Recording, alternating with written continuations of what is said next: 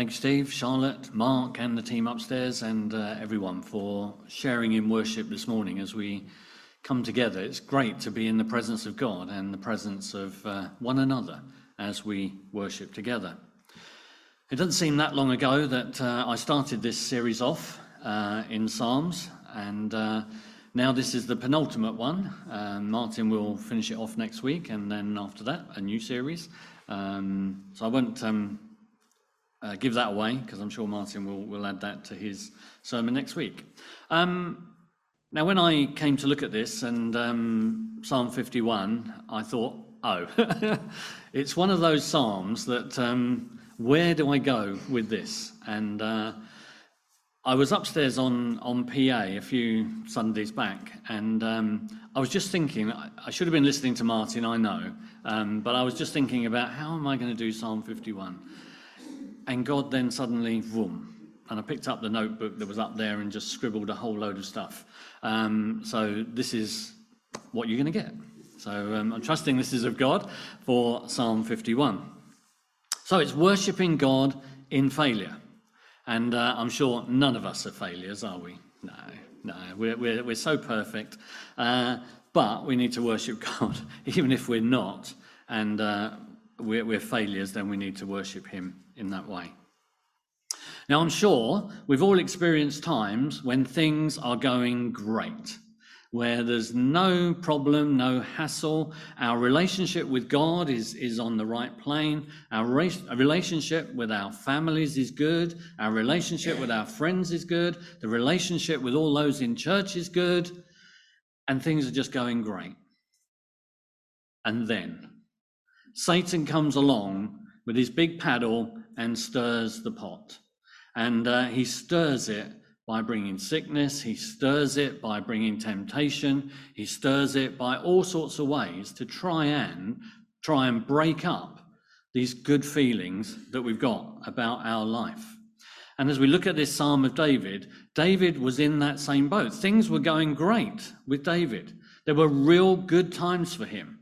And in 2 Samuel, we read this. The Lord had given him rest from all his enemies. David fought battle after battle after battle, but there were times when he was able to rest, times when he was able to just, in a way, just sit in the presence of God and do nothing. What a great place to be. I hope you've all got your places where you go to and do nothing, because it's great. But David was in a very good position because he had a really good relationship with God. And God promised David that his kingdom would last and endure forever and ever. So he's starting from a good place. Then something happened. Satan stirred the pot, and temptation was put in front of David. Now, for those that don't know this story of David, this part of David's life, I'm going to share it with you. So it's good that we're all on the same page. So, what caused David to write Psalm 21? Well, he was king over Israel, and it was a unified Israel at that time, and all the things that he was doing was seen as just and right in God's sight and in the people's sight. So things were going well. Then things changed dramatically for him. He sins big time. You see, David was supposed to be the leader of the army, and he should have been going out with the army to face the Ammonites. But instead of going, he stays in his palace and sends one of his leaders, Joab, to do the work for him, to lead the army. So that's what he should have been doing. He was probably in his palace, in that place of doing nothing, just a place of rest. This is wonderful. But unfortunately, where his palace was overlooked lots of places. And as he gazed over all his people, he happened to see a lady. And he was supposed to be not there, but he saw this lady. And he was supposed to be setting the standard for his people. He was supposed to be setting the moral standard for all his people. And yet he sees this lady, Bathsheba, and he sees her while she's bathing. Now, I don't know, I didn't live in those times, but I guess where they were bathing was not very private, and probably with no clothes on either. And David is looking down from his palace and looking at her. If he had stopped at that point, the rest of the story wouldn't have happened. But he doesn't. He likes what he sees, and therefore he takes further action. He first sends someone to find out about her. Who is this lady I have seen? And they come back and say she's the wife of Uriah. Her name is Bathsheba. And again, if he'd have stopped there, now I know she's married, therefore that's it. But no, he doesn't. He then orders someone to go and get her and bring her to him. And when she comes to him as the king, and as the subjects do what the king tells you to do, he sleeps with her and she becomes pregnant. Again, if that was the end of it, that would have been all right. But no, David then tries to cover it up. And he covers it up in a very devious way, because he calls Uriah to him when he comes back from the battles, and he says, you've worked really hard in the battle, take some time, have a rest, go and be with your wife. Now Uriah is a good army man, and if the rest of the army is sleeping in tents outside the city wall or inside the city wall, then I'm going to do the same. So Uriah doesn't do what the king has told him to do. And David finds out. So he calls him again and says, look, you need to go home to be with your wife. And again, he disobeys and encamps with the rest of the army. So David now has a problem, because Uriah is going to find out that his wife is pregnant and he hasn't been with her. David then plots to kill him.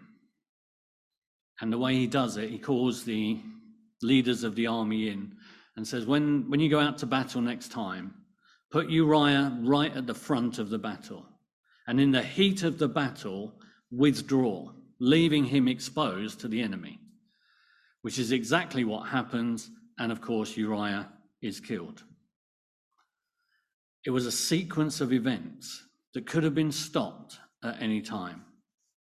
And just to put it into summary, a gaze became an inquiry became an order became a rendezvous became adultery became a pregnancy became a cover-up, and a cover-up became murder. A sequence of events that could have been stopped. The chain could have been broken at any time. But David doesn't break it. He gives in to the temptation that's been put there before him. And the whole of the event is an abuse of David's power as king. He stepped over the line. The moral standard has been broken. This is the king, and he's done all this. But he's not the only one that is complicit in this, because there is the army commanders, those that are closest to David, who went and got the information, who went and got her and bought her. There was a little community of people who were in on all that had happened. And after Uriah is killed, David takes Bathsheba to be his wife. And so he thought, well, that's it. I got away with it, because now I've got Bathsheba as my wife. She's pregnant. No problem. You see, the problem for David is that God is all-seeing and all-knowing. And he knows to the minutest detail what David has done. And God is not pleased with what David has done. And so he sends Nathan to him to bring him face to face with the truth. But to get his attention and to put it into context, Nathan tells him a story. And he tells him a story about two people, a rich man who had a great big, is it a herd of sheep? I don't know, is it? Flock of sheep. And there's a poor man that just has one lamb. And Nathan explains the rich man had a visitor come to him and he wanted to feed him roast lamb. And instead of taking one of his own flock, he takes the poor man's lamb and kills it and serves it to his visitor. David is enraged. He is so angry that he declares to Nathan, whoever this man is should be killed. He's done such wrong. And Nathan says, that man is you. In a way, David has signed his own death warrant because he said that man should be killed. But God is faithful to forgive. David had been found out. And in a way, you see, he deserves to die. And he's in 2 Samuel 12, verse 13, he says this, then David said to Nathan, I have sinned against the Lord. Nathan replied, the Lord has taken away your sin. You are not going to die. What an amazing God we have, that in the light of that, God is faithful to forgive. So once David is aware that God is aware of all that he's done, he takes himself away and he writes Psalm 51. So that's the background, that's the history behind it all, that's the introduction on worshipping in failure. But you see the good news for David and the good news for us, that God is faithful when we confess our sins to forgive us. And although God would bring death and calamity on David's house as a result of his sin, David was still forgiven and he would not die. You see, David isn't the only one that has sinned. We have all sinned, and we're all subject to God's wrath and judgment. Romans 1 verse 23 and 6 verse 23 says this, for all have sinned and fall short of the glory of God. For the wages of sin is death, but the gift of God is eternal life in Jesus Christ our Lord. So there's good news, and the good news is that we are saints who sometimes sin. We are not sinners, those that have been saved by Christ through the blood and the death of Jesus Christ. That we are now saints who sometimes sin. We're in a different position. We are no longer sinners because we're forgiven by Almighty God. So how can we worship then in failure? And 3 ways: worshipping God in repentance, worshipping God in forgiveness, and worshipping God in freedom. So first, worshipping God in repentance. Psalm 51 verse 1 says this, have mercy on me, O God, according to your unfailing love, according to your great compassion, blot out my transgressions. Calling on God's compassion, God's mercy to forgive him. David is full of remorse for what he's done, but he knows there is a way to put himself right with God. And by putting himself right with God, he puts himself into a better relationship with God. That the relationship that he had when God gave him rest from his enemies is restored to David as he repents of his sin, and God faithfully forgives him. Now, this model of confession and forgiveness is a theme right the way through the Bible. We can read it all the time. And it's important for Christians to know and experience this deeply, that we need to repent of our sins. And if we do, God is faithful to forgive. See, our struggle with sin requires us to seek forgiveness from not only from God, but from one another. It starts with asking God to forgive. But maybe we need to ask one another for forgiveness if we've done something against each other. So we need to confess our sin. We need to confess our faults, our wrongdoings, not only to God, but to one another. And once we confess, God is faithful to forgive. We also need to confess to one another where we've sinned against one another, where we've caused hurt or wrongdoing to one another. We need to ask for forgiveness. Whether they choose to forgive or not is up to them. But we need to ask for that forgiveness. As much as it is up to you, that's where the line is drawn. If they don't forgive, then that's between them and God, not between me and that person. I've asked for forgiveness. If they choose to forgive, that's great. The relationship is restored. But if they don't, you can do no more.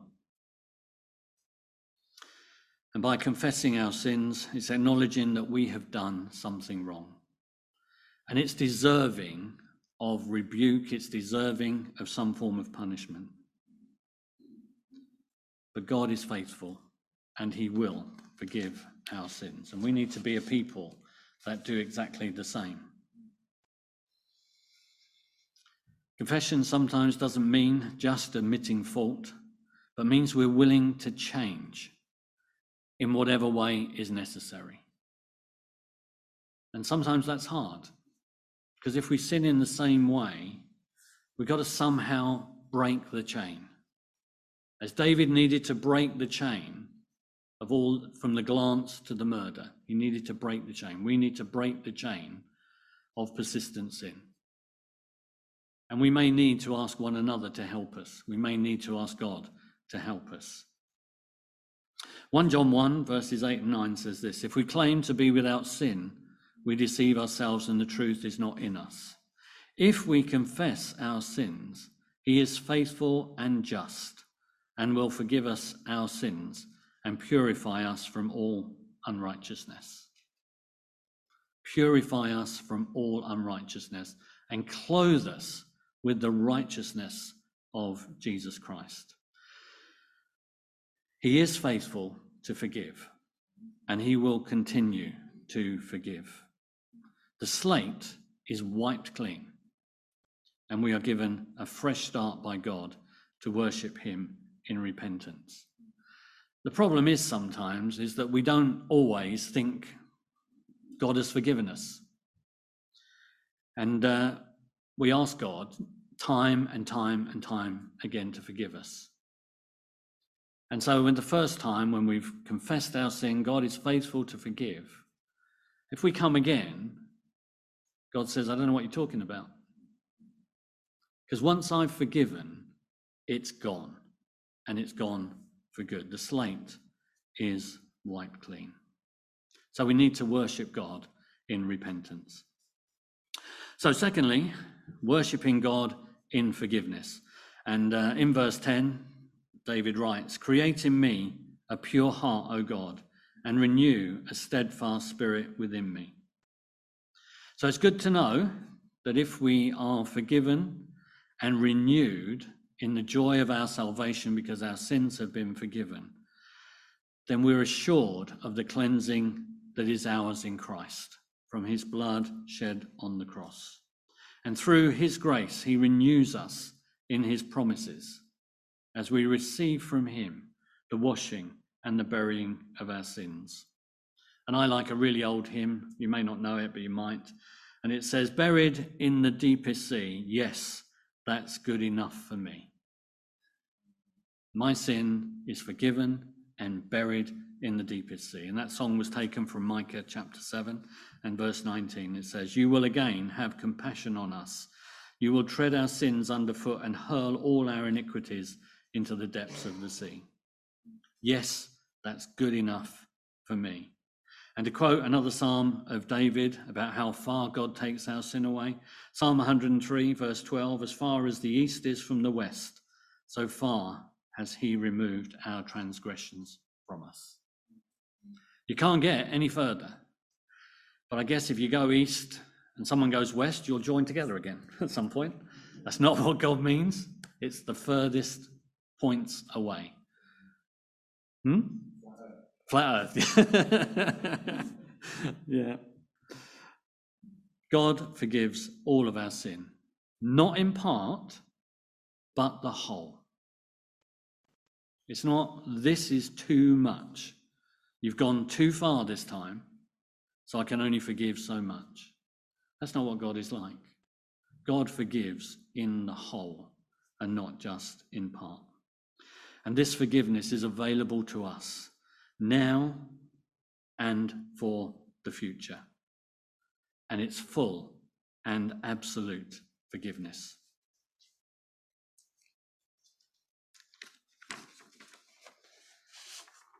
So there's no sin that falls outside of God's forgiveness. And forgiveness is our present possession, here and now. The relationship is restored. But we need to accept that our sins are dealt with by Christ and what he did for us on the cross. Because if we don't accept that, we can't accept any of the other benefits that we have from God's hand.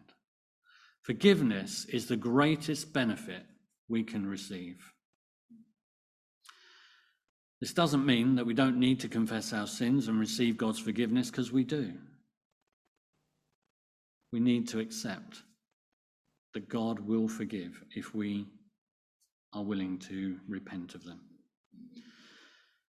See, there's another side to forgiveness that is equally important, and that's forgiving yourself.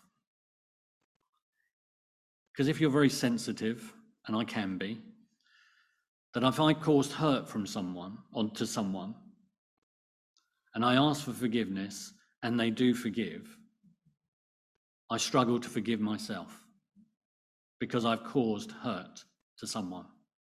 Whether I meant it, whether I didn't mean it, I've caused hurt, and that affects me emotionally. But I have to get to the point where if they've forgiven and God has forgiven, I am forgiven. Otherwise, it festers in us.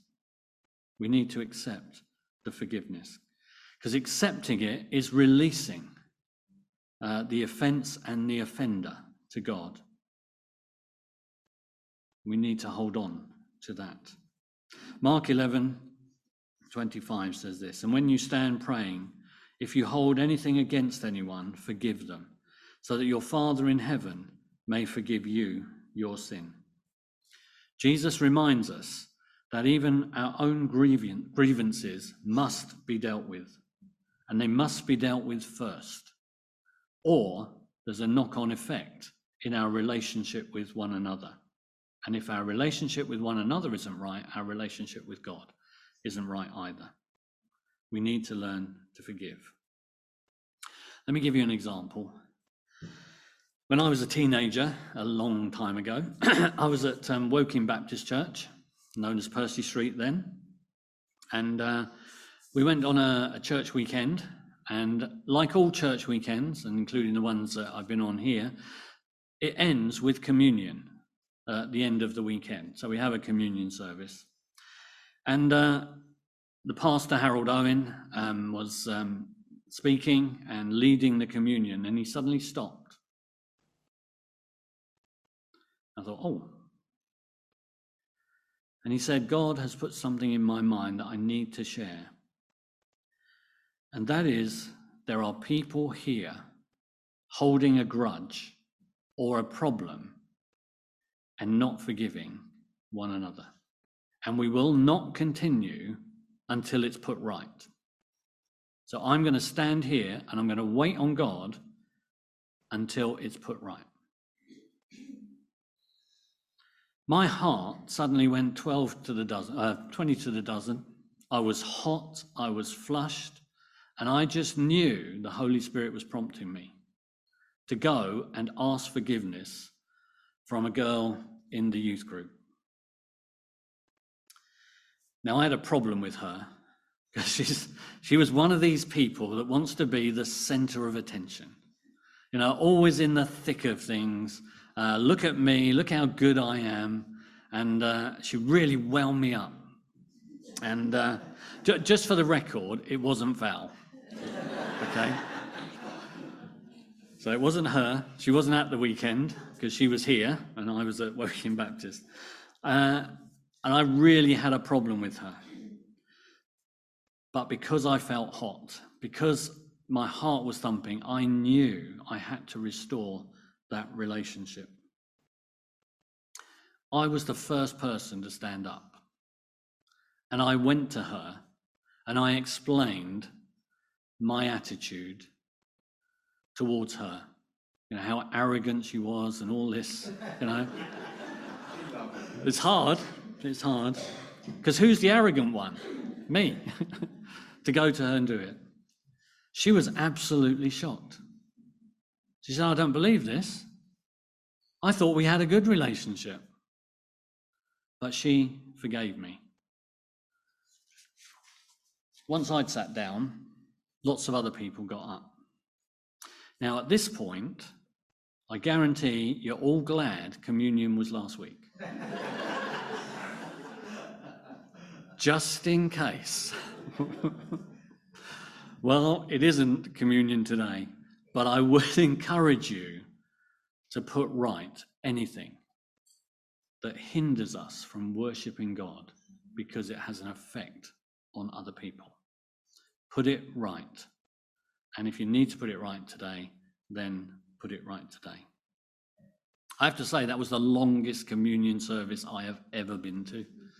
It took about half an hour for everybody to move around and then for it all to go quiet again, to continue.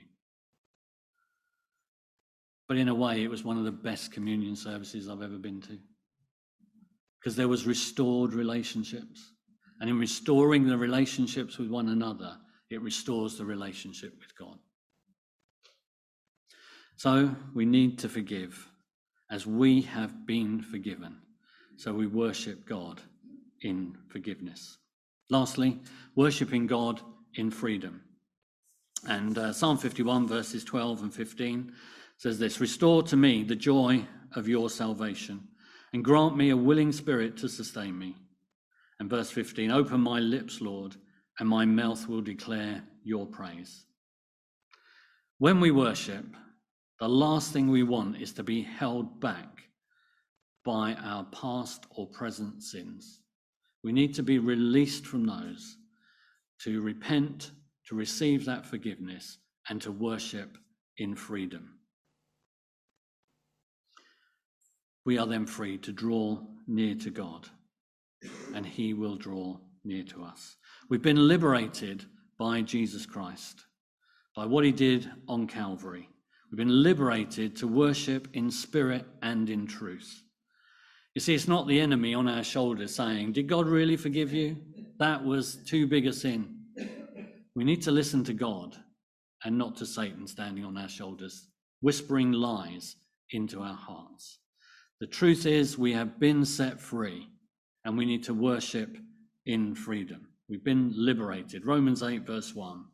Therefore, there is now no condemnation for those who are in Christ Jesus. Isn't that good news? That's amazing news. And it's the Holy Spirit within us that awakens us in an understanding of God's splendor and power.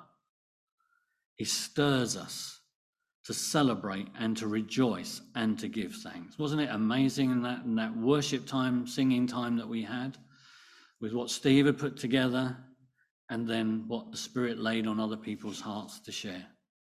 What a great time of worship, sung worship that was this morning. Leads us to the very throne room where we can worship and adore the Saviour, the Lord Jesus Christ. And worshipping in spirit and truth means we worship in truth, not in lies. The truth is we are forgiven and we need to stand in that forgiveness. And includes the truth about who God is and what he's done for us through Jesus Christ.